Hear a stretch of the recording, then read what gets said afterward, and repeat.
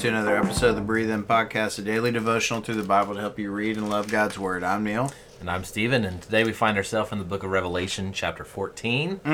And it's a continuation from chapter 13. Thank you. 12 before it. Whoa. But you have this persecution happening in the previous chapters. Right. Persecution against God's people. And this is God's response to the persecution.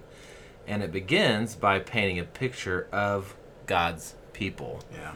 And one of the things it talks about in chapter 14, verse 1, is it says, talking about the 144,000 people. We don't know exactly who they are, but it's evident that it's the people of God, right? And it describes them as people whose father's name was written on their foreheads. I write my name on my kids' foreheads for their birthdays every year. Oh, man. I had some joke about the mark of the beast. Oh, man. I'll restrain. Oh, hopefully not. That's not my name. But so this whole idea of writing names on the forehead, right, in the first century within the Roman world, oftentimes this is what would happen to slaves. Yeah. And so what we see in the book of Revelation is this idea that every human being is owned. The question is not, are we owned? The question is, who owns us? Yeah, I find it interesting back in the previous chapter in 13, at the end there, it talks about the mark of the beast, right? That these people are marked to do business, and the call for the believer is to be wise, right? How do you navigate that? And then in 14, we see the mark of the Father, essentially. That's kind of how I picked up on it. Yeah. Like, who's marking you? You know what I mean? Yeah. I mean, I was thinking, there's a, gosh, I'm not going to be able to find it, but in the final chapter where he's painting this picture of heaven, there is this idea of God's people being marked with God's name. Right. As servants, as his slaves. But at the same time, we have to remember the nature of the one who has marked us. Yeah. That he is worthy to be worshipped. He is worthy to be praised. Yeah. He is worthy to be served. And that this is the joy of the people and not a... Yeah, glad submission. It was a glad submission. And we see that glad submission in verse 3. It says, "They sang a new song before the throne and before the living creatures and the elders, but no one could learn the song except for the 144,000 who had been redeemed from the earth." So it's a song that I mean, gosh, they're praising God. Yeah, and their delight is in holiness, right? That says in verse 4, they didn't defile themselves. They were the ones who followed the Lamb wherever he went. I love that language. I know. Yeah. They were the redeemed from humanity as the first fruits for God and the Lamb, and no lie was in their mouths. They were blameless. I think the other marker of them is talked about how they remain sexually pure. Yeah. In that same verse. And I think that's one thing to keep your eye out as we read the next few chapters. And start talking about Babylon more, right? As they talk about more, just the importance of sexual purity. Yeah. Is huge. Yeah. Of keeping yourself pure, and that's one of the distinguishing markers between the people of God and the people of this world. The people of God are those who keep themselves pure. Right. And I just think that is overtly emphasized within the book of Revelation. Yeah. Yeah, and we'll see it over the next 4 more chapters. but the rest of the chapter, a lot of it was about judgment. In verse 7, the hour of judgment has come. Verse 8, Babylon the Great has fallen. Verse 9, go ahead. 10. Yeah, 10, he will drink the wine of God's wrath, right? I mean, it's just over and over and over again. And he says in verse 11, there's no rest day or night for those who worship the beast and its image, or anyone who receives the mark of its name, right? So there's no rest for them. There's judgment, there's wrath, there's pain, there's sorrow, right? Yeah. Because of what marks them. So I think there's this application that's kind of looming in front of us, this idea that being a Christian can be hard. Yeah. it means we're not going to be able to participate fully with the world that we live in. Yeah. Because we want to keep ourselves pure for God. Right. And I think this is the encouragement, is that though it might look like you're losing, or it might look like you're losing out, at the end of the day, what we see in Revelation is it's quite the opposite. Yeah. That you're not losing out. You are being set apart. Yeah. You are being protected. Yeah. And those that do the wickedness, they're going to be the ones drinking from the cup of God's wrath. Yeah. And so what is the application? Verse 12. Verse 12, yeah. It says, this calls for endurance from the saints who keep God's commands and their faith in Jesus. Yeah. So this is a common theme throughout this book, right? This idea of faithfulness and endurance and keeping in the faith and exercising the will of God on this earth, regardless of circumstance. Yeah. In this case, a lot of scary stuff's going on. Yeah. I had this thought. Am I interrupting you? No, go for it. Okay, well, I had this thought of like, man, I think one of the things that these chapters, verses 13 and 14, is kind of pointing me in a direction of is we need to be mindful about how we participate in the world. And think of it this way.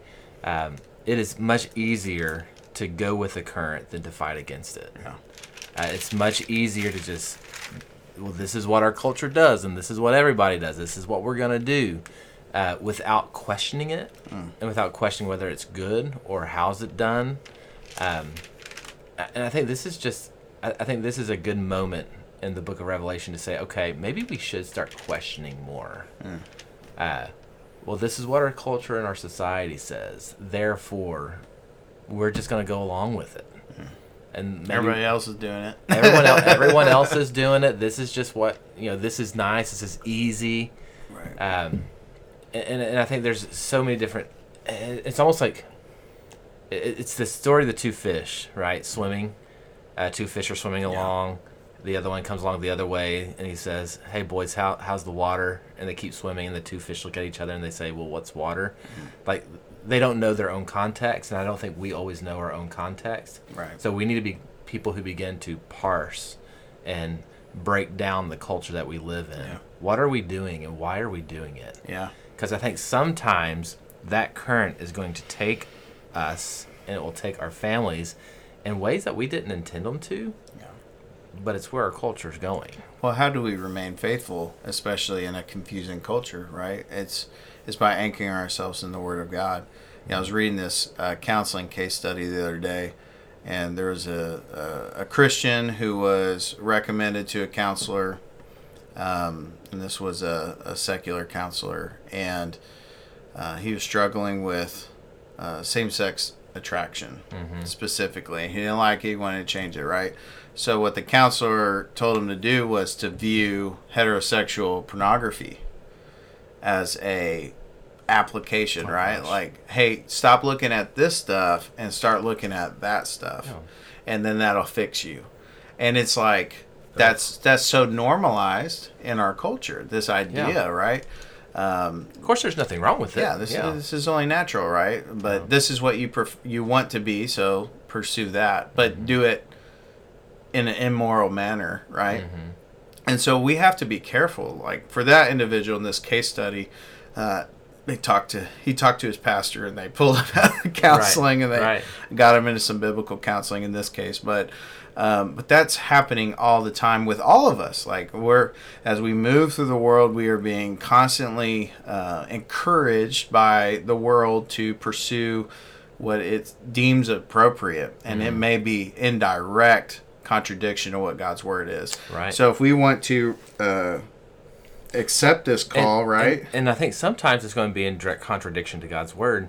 Sometimes I think it's going to be a wisdom issue. Oh, of course. Right? So, like, you take the example of when Jesus said the eye is the lamp of the body. Yeah. If the eye is good, the rest is going to be good. So, like, what we take in, right? It's kind of like the old adage. Impacts our hearts. Yeah, it impacts our hearts. So, garbage in, garbage out type of thing. Yeah. So, that's a principle that we're given in Scripture, but we don't necessarily have a direct application. Right. So, it might be... That thing may not necessarily be sin, but it's not good for your heart. Right. And so it'd be unwise for you to engage in. Right. And so it might be, it's like, well, there is no hard and fast law in Scripture that says you really need to watch what you need to be careful with what you let your children watch. Yeah. But maybe we're looking at this passage and say, you know what? I'm not going to give unfettered access to my child over to this show or over to this device. Yeah. That I'm going to try to restrict that, right? So that might not be a direct command, but I think there's wisdom in a practical application. Yeah. Because the world will say, just put a device in your kid's hand. They're whining, You're actually they're crying. helping You're helping them. You can learn some things. Yeah. It's kind to people in restaurants to let your kids watch a show on a tablet because they're not making noise. It's like, man, like that's not life, man. Kids make noise. Yeah. So and it's okay. But so I think there's some wisdom points there as well. Like we need to question what the culture says. This is what we do. And we need to remember that these chapter numbers were not in the original manuscripts, right? Right. Because John gives us 3 this calls for in chapters 13 and 14. First time's in verse 10 of 13. He says this calls for endurance and faithfulness from the saints. In 18 of chapter 13 it says this calls for wisdom. And then in 14 we see again this calls for endurance from the saints who keep God's commands and their faith in Jesus.